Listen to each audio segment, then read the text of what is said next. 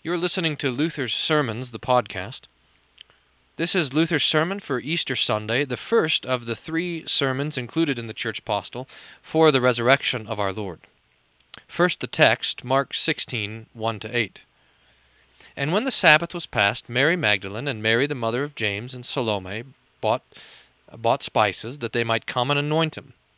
And very early on in the first day of the week they came to the tomb when the sun was risen, and they were saying among themselves, Who shall roll away the stone from the door of the tomb? And looking up, they see that the stone is rolled back, for it was exceeding great. And entering into the tomb, they saw a young man sitting at the right side, arrayed in a white robe, and they were amazed. And he saith unto them, Be not amazed. Ye seek Jesus the Nazarene, who hath been crucified. He is risen.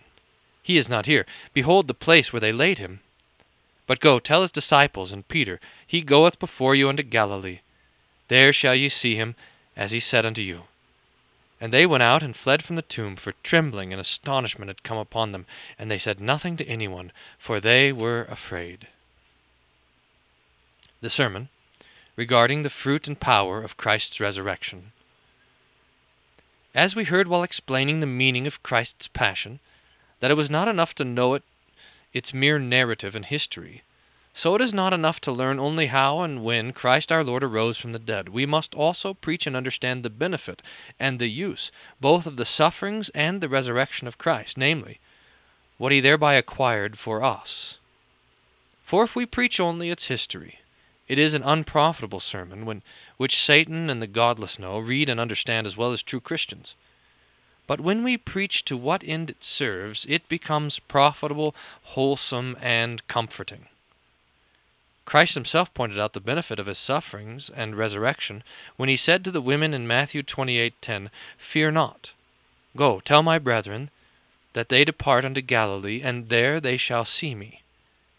These are the very first words they heard from Christ after his resurrection from the dead, by which he confirmed all the former utterances and loving deeds he showed them, namely, that his resurrection avails in our behalf who believe, so that he therefore anticipates and calls Christians his brethren who believe it, and yet they do not, like the apostles, witness his resurrection.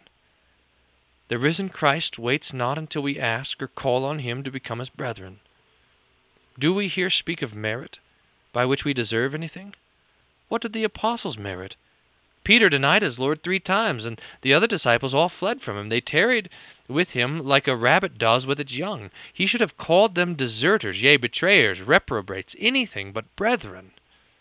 Therefore this word is sent to them through the women out of pure grace and mercy, as the apostles at the time keenly experienced, and we experience also when we are mired fast in our sins, temptation, and condemnation.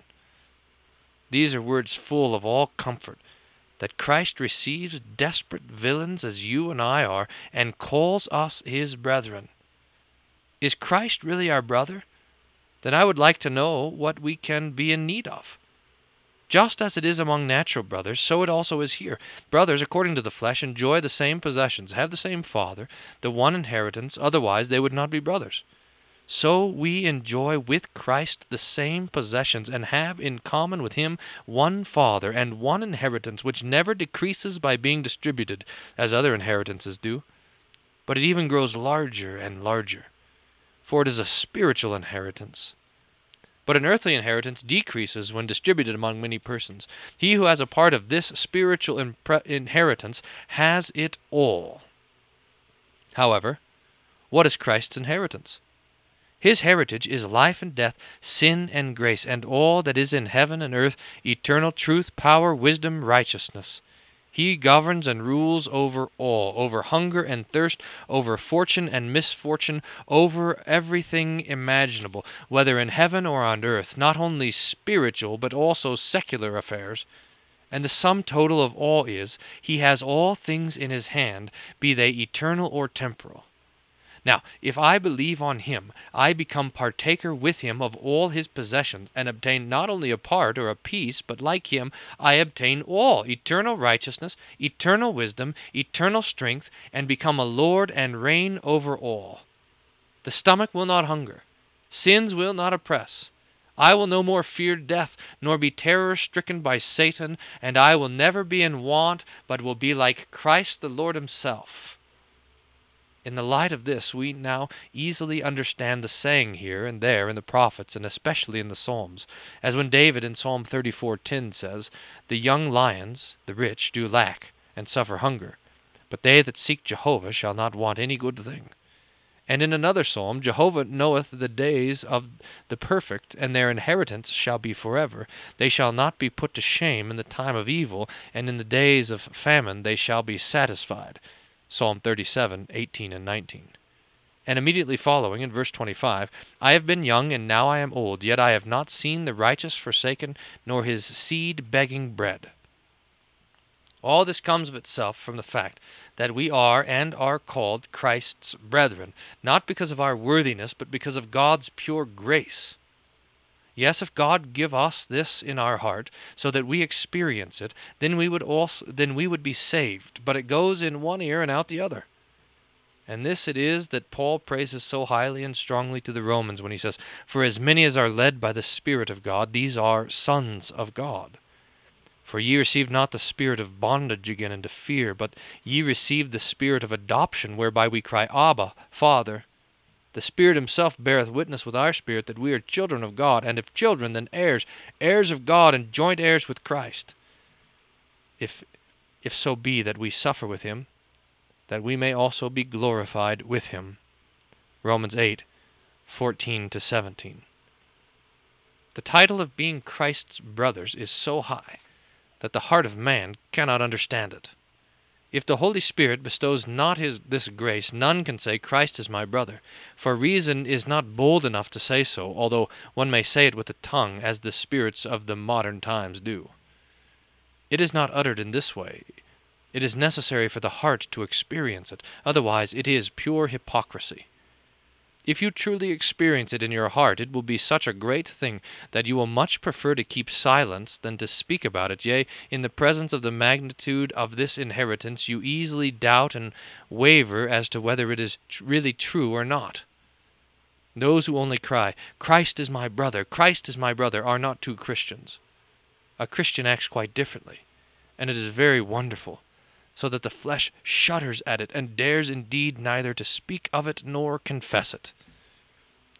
We should bestir ourselves to hear this, not only with the natural ear, but also to experience it in our hearts. For when we would not be so forward and impudent, but would be surprised and amazed over it. True and godly Christians go along in life in contempt of themselves and in fear. They think thus, "Ah, shall I, a poor miserable person, who am steeped in sin, be now so exalted that God's Son becomes my brother? Ay, how is it that I, a miserable poor creature, am thus honored? I am at once confounded before it and feed upon it, for it truly requires a great effort to believe it. Yea, when one experiences it thus, how it is in truth, he must from that hour die, for man, since he is flesh and blood, cannot understand it. Here in this life man's heart is in too great straits to lay hold of it, but after death, when the heart becomes larger and broader, we experience what we have heard through the Word. In the Gospel of John, Christ tells Mary Magdalene of the benefit and the use of his death and resurrection still more plainly when he says, "But go unto my brethren, and say to them, I ascend unto my Father and your Father, and my God and your God." John 20:17. This is one of the great and comforting passages upon which we can venture, and of which we dare boast.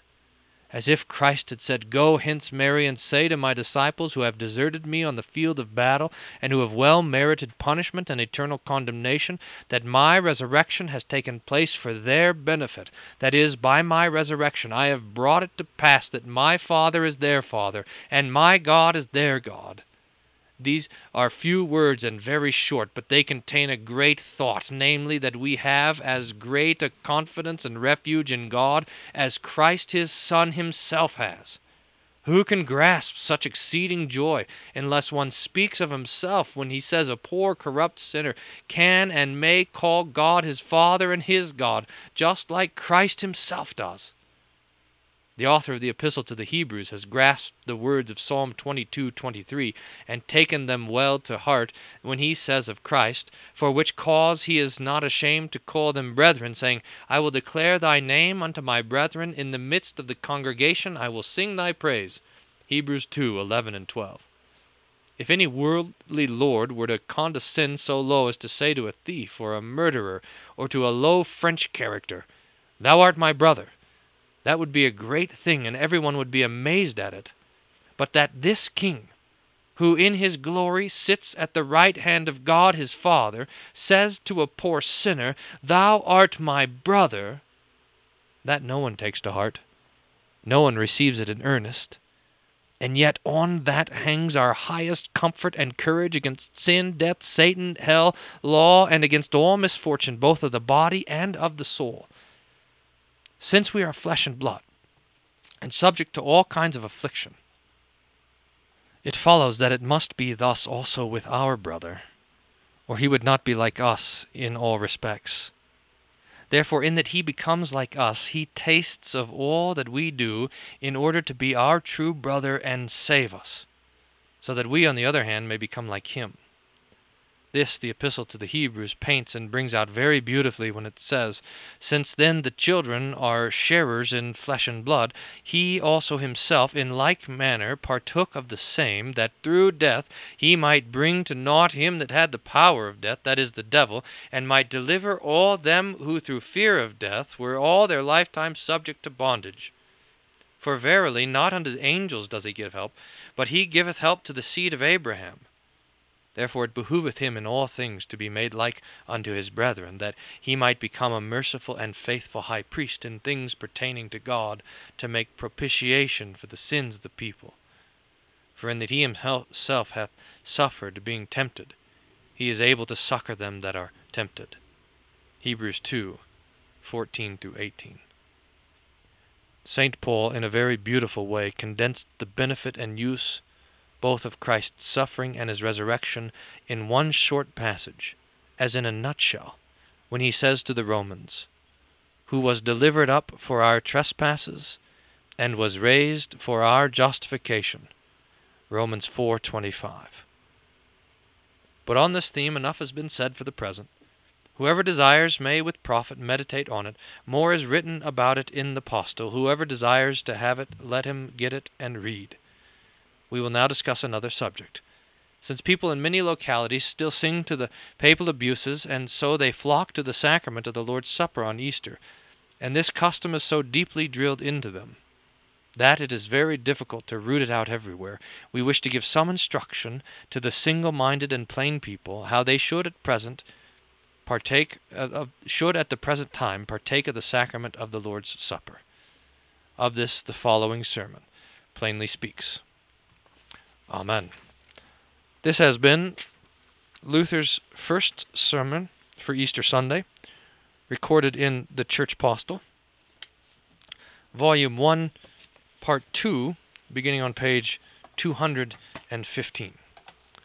If you would like to listen to more of Luther's sermons, you can visit the website of Hope Lutheran Church. That's hope-aurora.org, and click on the button Luther's Sermons and find more. Thank you, and Lord's blessings